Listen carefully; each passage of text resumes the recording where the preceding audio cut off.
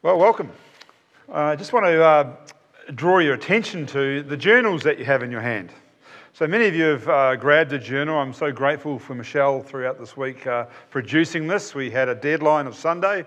We made it by probably a couple of minutes, but we've got it produced, and I want you to be using this over the next 10 weeks, because we're going to be in the book of Philippians for the next 10 weeks.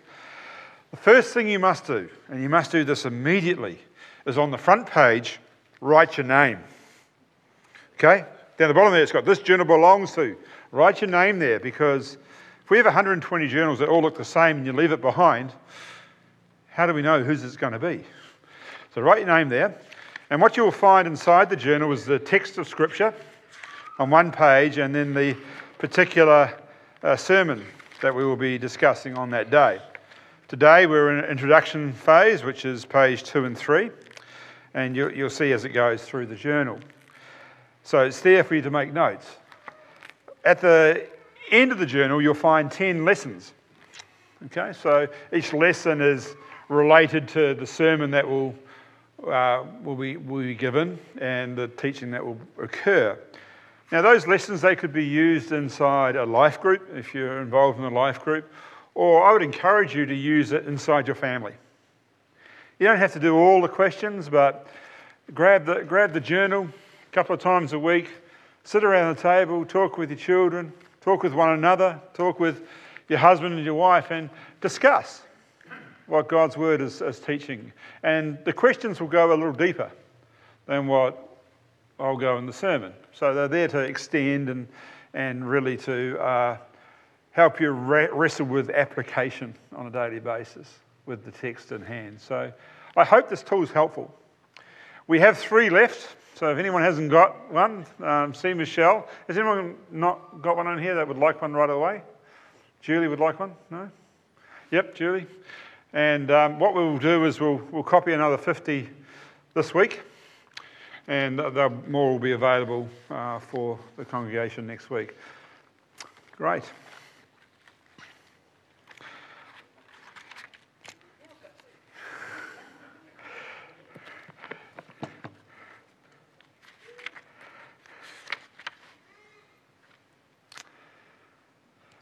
As you know, we're starting a new series, and for this term we're going to be studying through this letter of to the Philippians.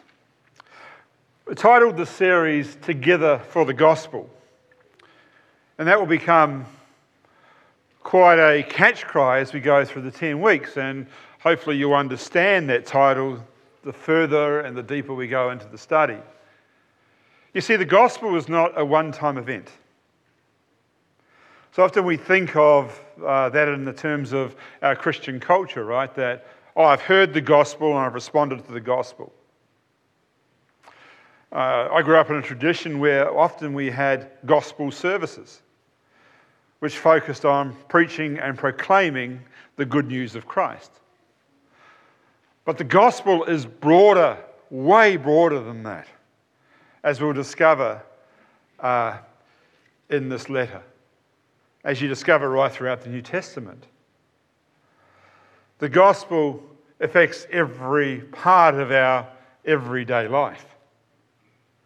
And that's something we need to understand. It's not a one-time event, it's an ongoing event. It's part of our sanctification process. It's part of being transformed by the Holy Spirit and becoming gospel-centered people. Because when you're a gospel-centered person, you're following Christ. He is the goal of the gospel. One other thing as we meet, I want to challenge you, and I did this last week, I want to challenge you to be reading through the book of Philippians in one sitting. There's 4 chapters, it takes you 10 to 15 minutes. I wanted you to do that 20 times over the next 10 weeks, so twice a week. And the other thing I'd like you to do is grab yourself a notepad or whatever and write it out. Write the book out. I don't know, I do this often. I'm writing through Scripture all the time, and I find it such a wonderful encouragement to be sitting there looking at the words as I write them. It works for me. It doesn't work for everyone, but I'd encourage you to have a go at writing out Scripture as well. Now, we're going to go, at the start of the series, back to the beginning, if you like. And the beginning, as Gavin read, is Acts chapter 16. On Paul's second missionary journey. We have this journey here. I'll move over here because it's easier for me to see. So this is a copy of Paul's second missionary journey, where he moves from here through Galatia up to Antioch, and he eventually arrives in Acts 16 up in Philippi. So Philippi is that top corner there. Philippi is modern-day northern Greece. As you can see, that's the Greek peninsula there. Athens is down here, and Corinth is down here. Another place that's close to here is Thessaloniki, which is over here, or Thessalonians as we know. Thessaloniki, it's here as well. So that's where Philippi is, right there. And you can see that red road there. That's a significant road for the Roman Empire, and we'll talk about that a little bit later. But we can. You have this map in the back of your journal, by the way. So that's towards the end of the journal, and that will be helpful as a reference guide, so you know where we're sitting. You see, in Acts 16, we had the command for Paul to preach the gospel in Macedonia. If you keep your finger in Acts 16, that would be helpful today. I haven't put that in the journal, so that's just too bad. But Acts 16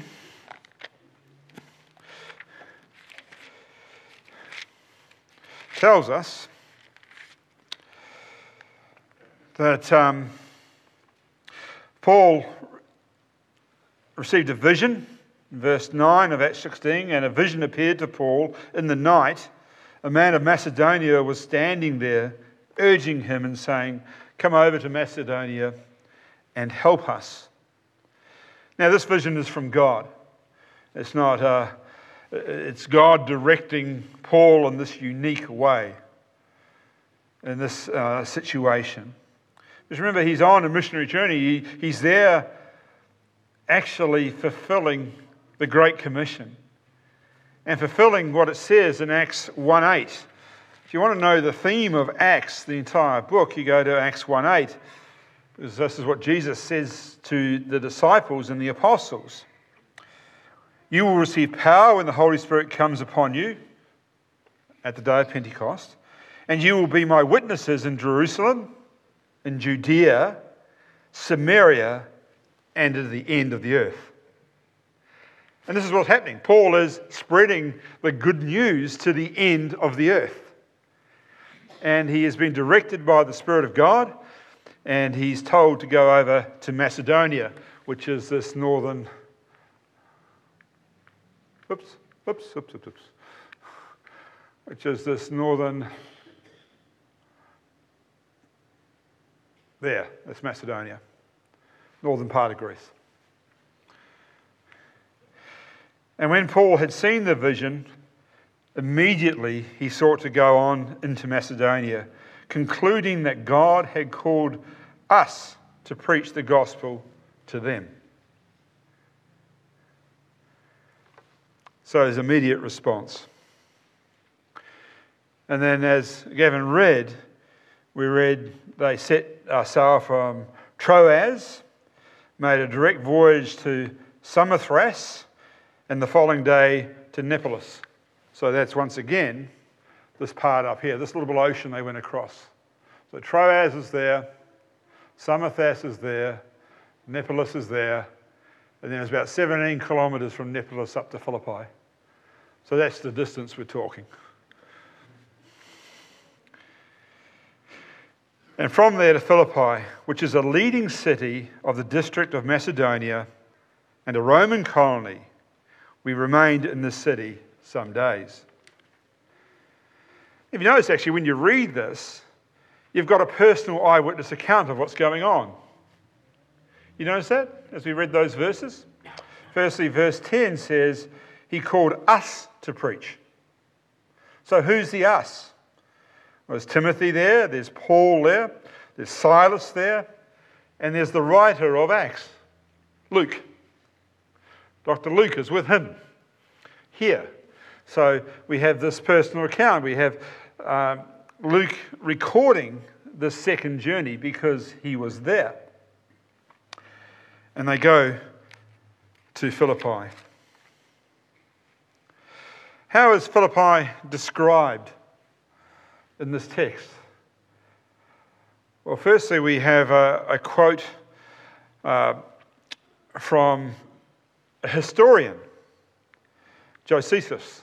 He's a Jewish historian, and he wrote about Philippi and said it's a leading city based on the context of civic pride with Greco-Roman antiquity.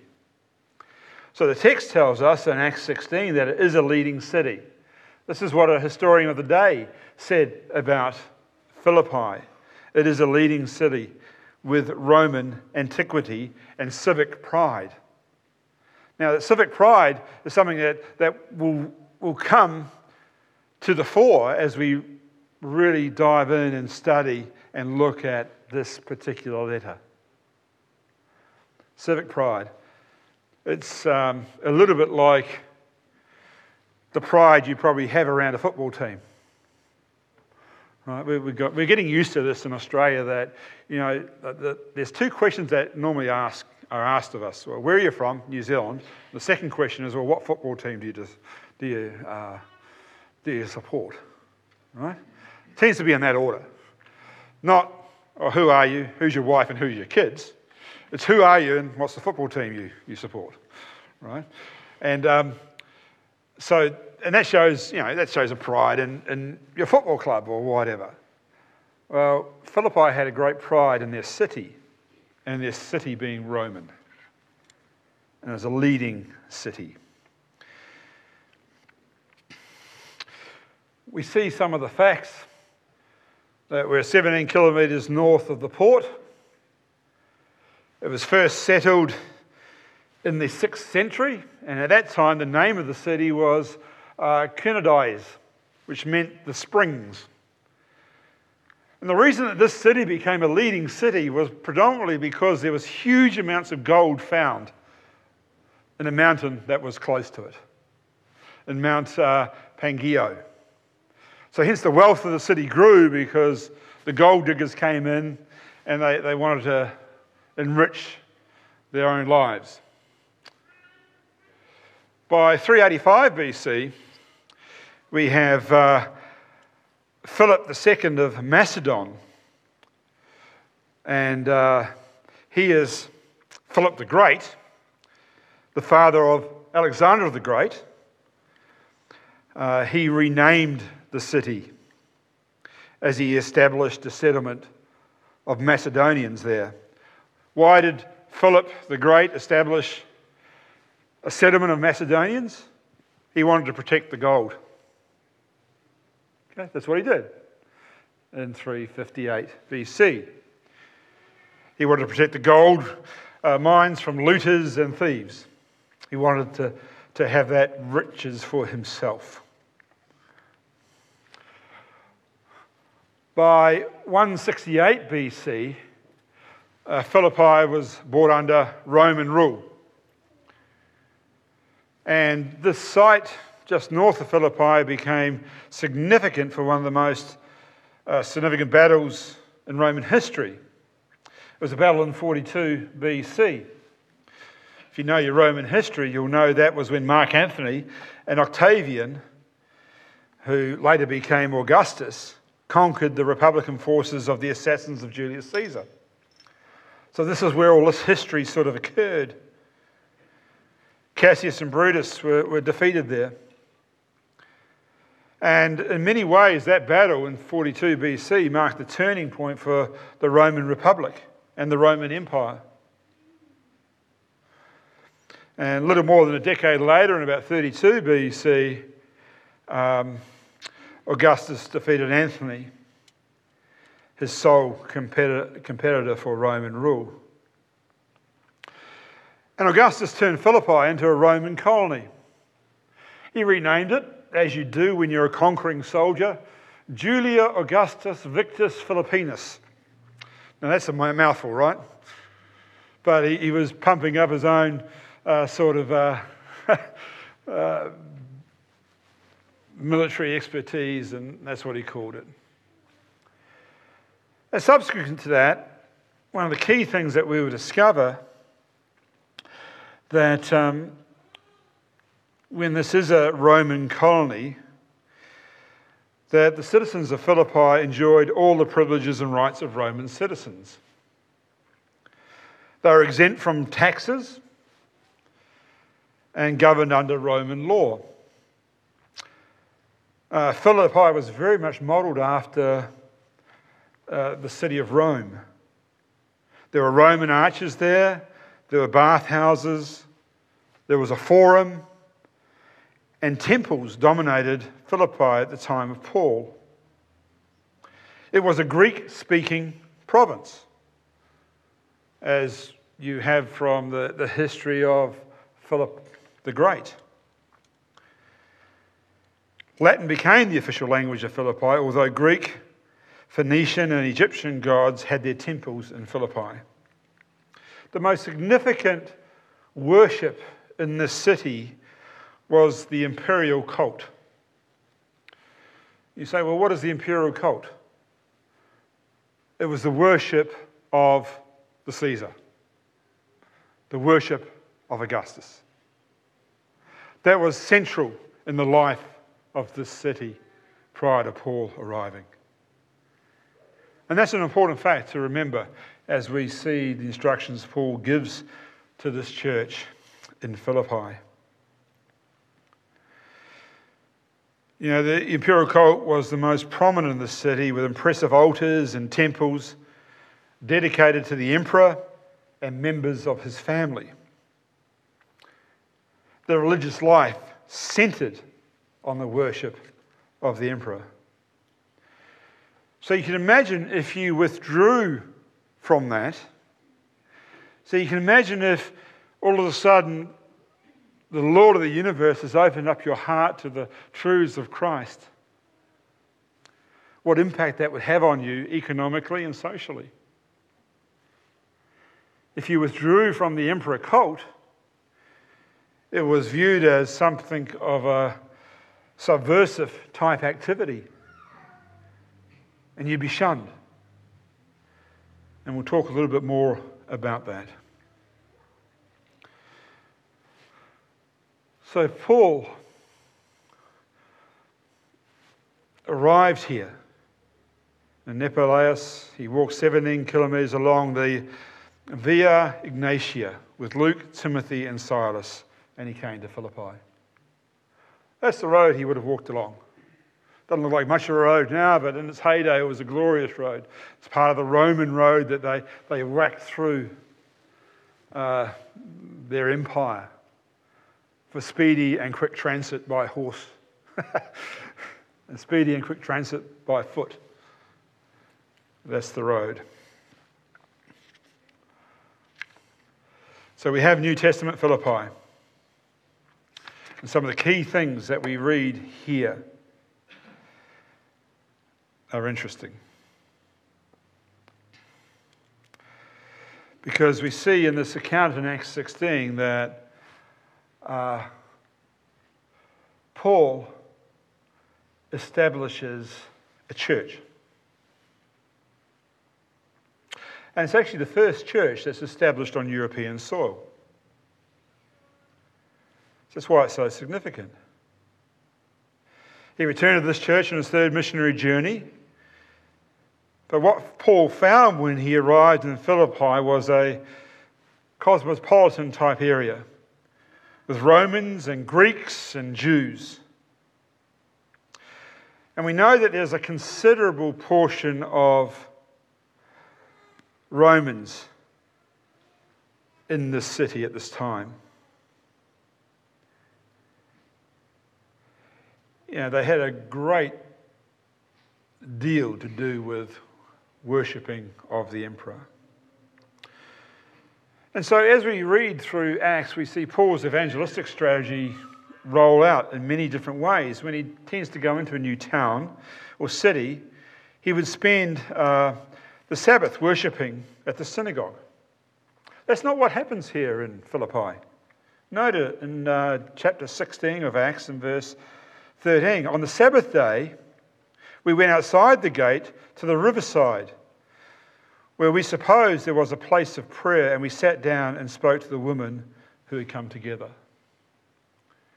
So one thing we do know, that if there were 10 Orthodox Jews, then a synagogue would be in the city.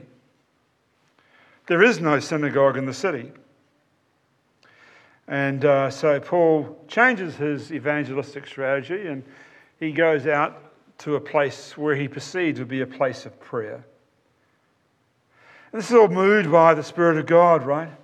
Because then we have this wonderful story of Lydia of Thyatira, a seller of purple, which means that she was actually a very wealthy woman in her own right. This purple thread that came from Thyatira was well sought after. And notice this one line in Acts 16:14, she was a worshipper of God. We have a pagan person who's worshipping God. How does that happen? God reveals himself to her. And then she hears the gospel. And notice this, the Lord opened her heart to pay attention to what Paul said. And that's the way of salvation, because at the end of the day, our hearts are so wickedly deceptive. The Lord needs to do work in our hearts, to open our hearts so we can receive the good news. And that's what happens here. And immediately she's baptized, her and her household as well.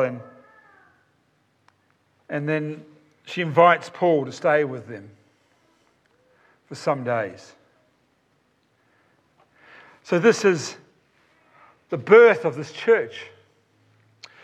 And what happens in the story, as we read in Acts 16, that Paul and Silas end up in prison. Why? Because there's this slave girl.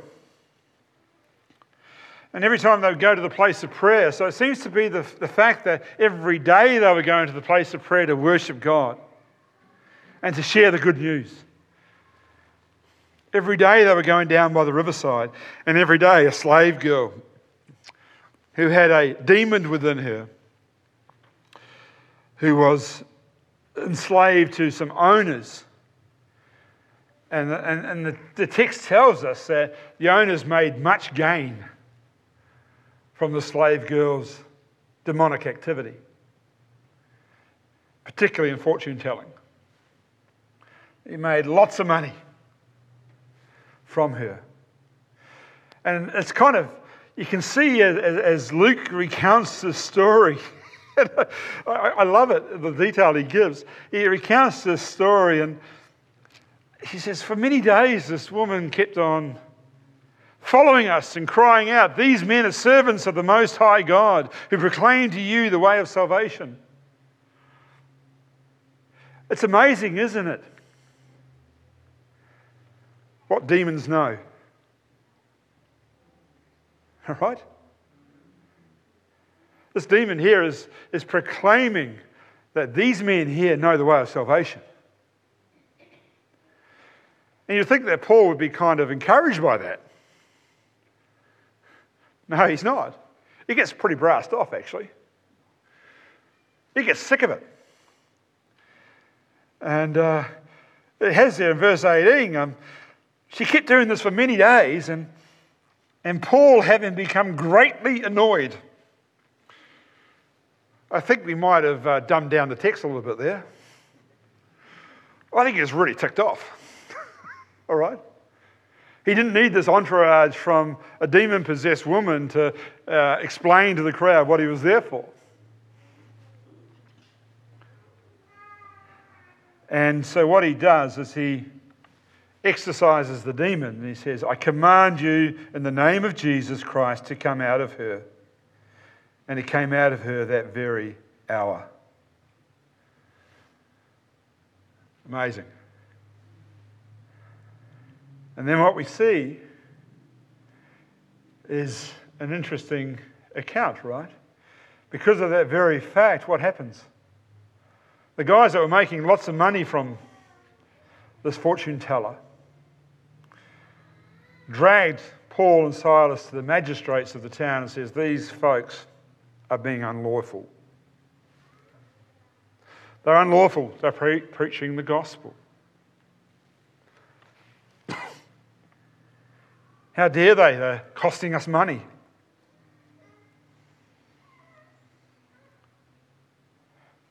And not only were the owners of the slave girl doing this, the crowd was doing this also and was attacking them. Verse 22. And the magistrates tore the garments off them and gave orders to beat them with rods. And Paul and Silas are imprisoned. But you know what? Nothing is lost in God's economy, right? Nothing stops the spread of the gospel. And I think we need to remember that. Because sometimes we are deaf and mute to the opportunities we have to present the good news of Christ. And we have opportunities every day. As you shuffle around your retirement village, you have opportunities to share the wonderful blessings you have in Jesus.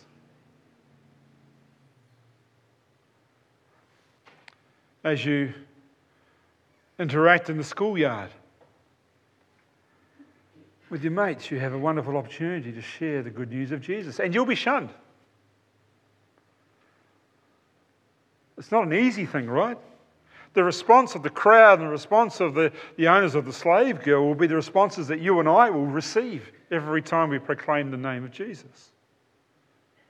But there will be times when that response won't be that way, because the Spirit of God is working on the heart of somebody.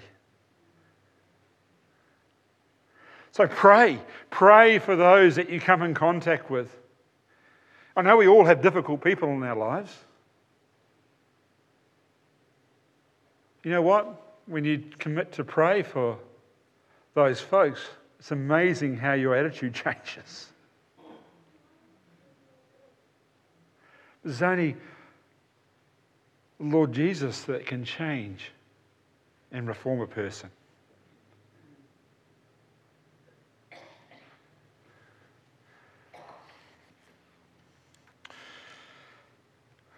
As we've seen from this here, there's nothing wasted in God's timing or plans. You see, the city at the time, well, that's the prison actually, that they've uncovered in Philippi. That's the place where Paul and Silas were imprisoned. Quite a nice shop, really, isn't it? So not much luxury there. Goes down into a cave and into a hole. But what we see here is that these colonies, these cities, are run by magistrates. And these magistrates had a particular emphasis on guilds. Are you familiar with the term a trade guild? Okay. Yeah, so a trade guild, you might have a metal workers trade guild, or you might have a woodworking guild, or it's a union of like trades. And this started back in the Roman colonies. They used to divide up their cities by trades, guilds and voluntary associations. Okay? So it's nothing new under the sun, right? We think we're kind of sophisticated here in 2024. This stuff was happening back in AD 51. And there were 4 associations that were permitted by Rome. Professional associations like your trade guilds, your working guilds. There were religious associations that were permitted. Okay, so in Philippi, for instance, you could worship the emperor, you could have your Egyptian gods, you could have your Greek gods, but overall you should only be worshipping the emperor. There was also a burial association This is kind of interesting, actually, the whole burial association, because that gave you the right to bury someone. All right, so like a glorified funeral parlour.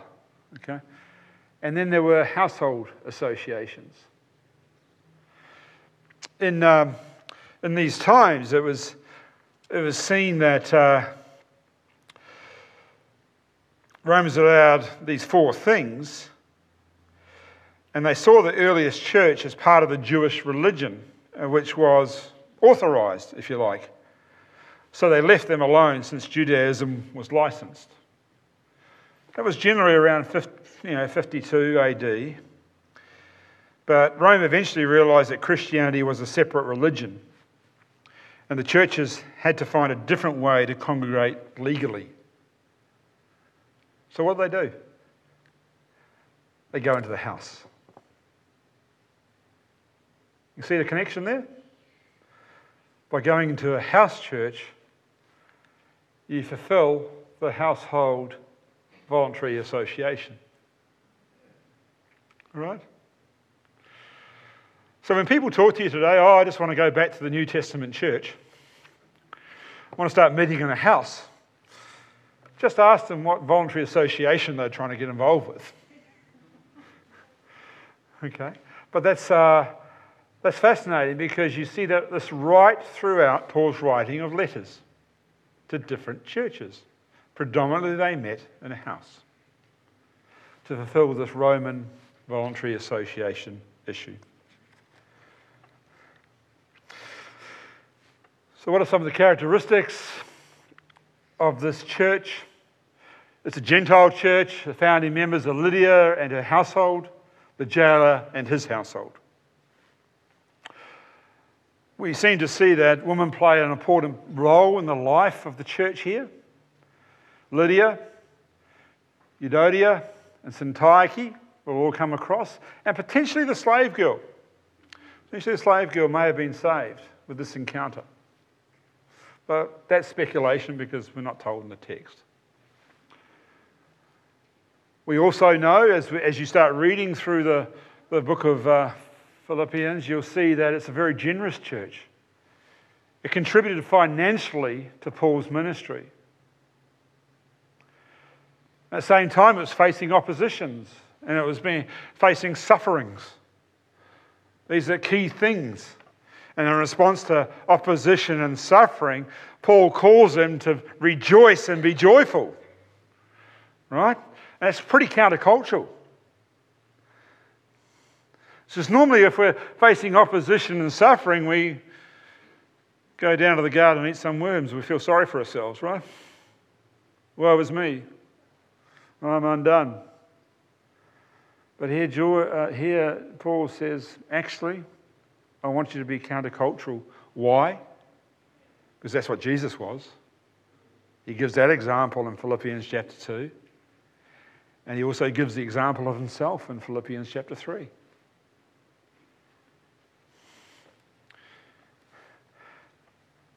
And there's internal unrest and disunity within the church. Now, you have to dig a little bit to understand this, but you'll see that as we go through the letter, particularly between Euodia and Syntyche, chapter 4. You'll see some internal unrest. So why write the letter? Paul had just received a substantial gift from the church. It was passed on to Paul by Epaphroditus. Epaphroditus had travelled to Rome. The Philippian church had heard that Paul was now imprisoned in Rome. And they wanted to exercise a thing of generosity. And we're thinking this is about a year into Paul's imprisonment. And whenever you were imprisoned by the Roman colony, you know what had to happen? You had to pay for your imprisonment. All right? It wasn't state paid. So when Paul was imprisoned, he had to pay for whatever food he would receive, etc. So hence this gift from Philippi was immensely helpful. So he writes this letter after he's received this gift. And we'll also read in Philippians 2 that the church was requesting the service of Timothy. Timothy was with Paul in Rome, and they're saying, hey, send Timothy back to us. They knew Timothy. Timothy was here in Acts 16, along with Luke and Silas, as they founded the church, and said, hey, please send Timothy to us. We'd love him to be ministering to us. And what we'll see as we read through this letter, that this letter is full of comfort and joy, rebuke and encouragement, doctrine and exhortation. That's what the letter is made up of. It's not your traditional letter of Paul where he loads doctrine at the start for, let's talk about Romans. He loads doctrine for the first 11 chapters. And then from chapters 12 to 16, he gives you the practical advice. Well, this is now how you should live. Ephesians is the same. First 3 chapters are doctrine, and then chapters 4 through 6 are all about, well, this is how you apply the doctrine. This is how you live. Philippians is not like that. It's sort of all mixed up and together. It's all mixed up and together. And as we see, he wrote this letter because the church was facing opposition and enduring suffering. And there was internal unrest and disunity. That's why he wrote the letter. And some of the characteristics of the letter are really quite interesting. It's a very friendly letter. You line this up against Galatians, it's way more friendly than Galatians, right? And it just sees the heart of a pastor. Heart of a man who helped present the gospel and birth this church. And he uses this word partnership and participation. Koinonia is the Greek word for this. Koinonia, you've probably heard that in the past. He uses this word, and he never uses this in the general cultural sense of the word. Right? The general cultural sense of the Greek culture was companionship or community. Paul used this in a far deeper way. When he uses koinonia elsewhere in his letters, he refers to the relation of faith in Christ in 1 Corinthians 1:9. He refers to fellowship with the Holy Spirit or partnership, participation with the Holy Spirit in 2 Corinthians 13:14.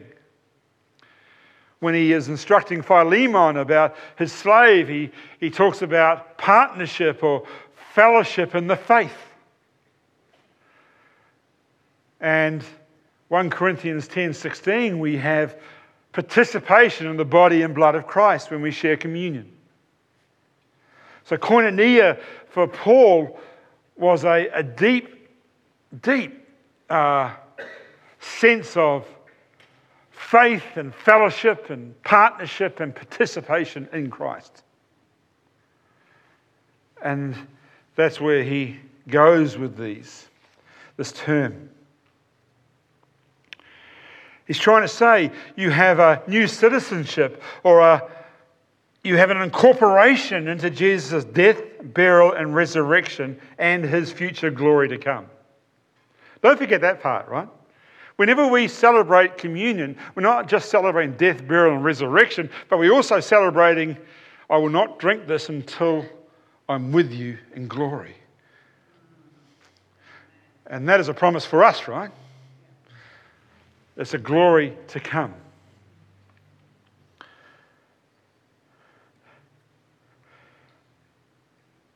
It's a new relationship based on forgiveness of sins. This is what koinonia is. And secondly, you have in here a real deep love and affection Paul has for the church.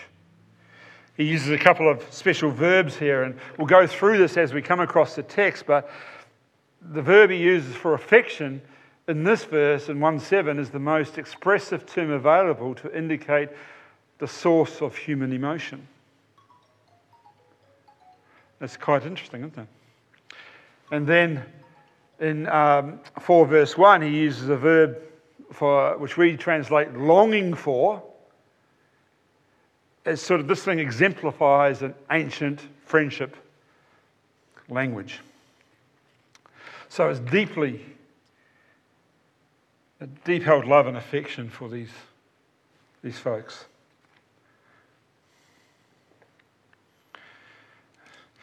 And not only does he hold this affection for them, he also tells others about it. For instance, in 2 Corinthians 8:1, he talks to the Corinthian believers and he says this: I want you to know, brothers, about the grace of God that has been given among the churches of Macedonia, i.e. Philippi. For in a severe test of affliction, their abundance of joy and their extreme poverty have overflowed in a wealth of generosity on their part. For they gave according to their means, as I can testify, and beyond their means of their own accord, begging us earnestly for the favour of taking part in the relief of the saints. That's what Paul says about this church. A generous church.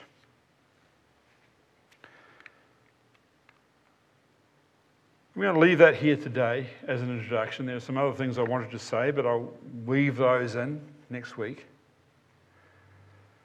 But as you start reading through this letter, I really ask you to just start thinking about some of the things in the background, because they will help us unfold the heart of what it means to be together for the gospel. You see, the gospel, as you will discover, is central to Paul's instructions. We all, as followers of Christ, need ongoing encouragement. We all need to be reminded of the humility of Christ. We all need to understand what it means to be a citizen of heaven. We all need to think and consider what growth and holiness looks like. And the letter of Philippians is really going to deal with that. We all need to be able to stand firm and be of one mind and one spirit, striving side by side for the faith of the gospel. We're to stand boldly before our accusers and those who are against us and have the mind of Christ and suffer for his sake. These are key things which we want to develop as we look at this letter together. I'm excited about what's going to go on in the next 10 weeks as we uncover this and as the Lord shapes us for his glory through the process of looking at his word.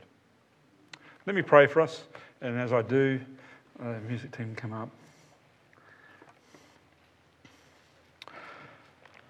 Gracious God and Heavenly Father, we do thank you for your written word. We just thank you for the wonderful story in Acts 16 and the birth of the church at Philippi. We thank you for what we've seen and how your hand superintended all processes. There was no synagogue and you provided a riverside. Even in the midst of persecution and imprisonment, you provided salvation. And this church became so generous towards the work of the gospel. And Father, we pray that we will learn lessons from this in our own context. That we'll see how Christ is our prime example. And Father, we ask that as we faithfully study your word over the next 10 weeks in this letter, that you will indeed exhort us, encourage us, refine us, call us to repentance when necessary. Father, we want to do all things for your glory. We want to be shaped by your Spirit. And Father, this morning we ask that you do a work amongst us. Father, we pray that as a church we will just encourage one another to be reading this letter and to be impacted afresh by your words. We just pray these things now in the powerful name of our risen Saviour. Amen.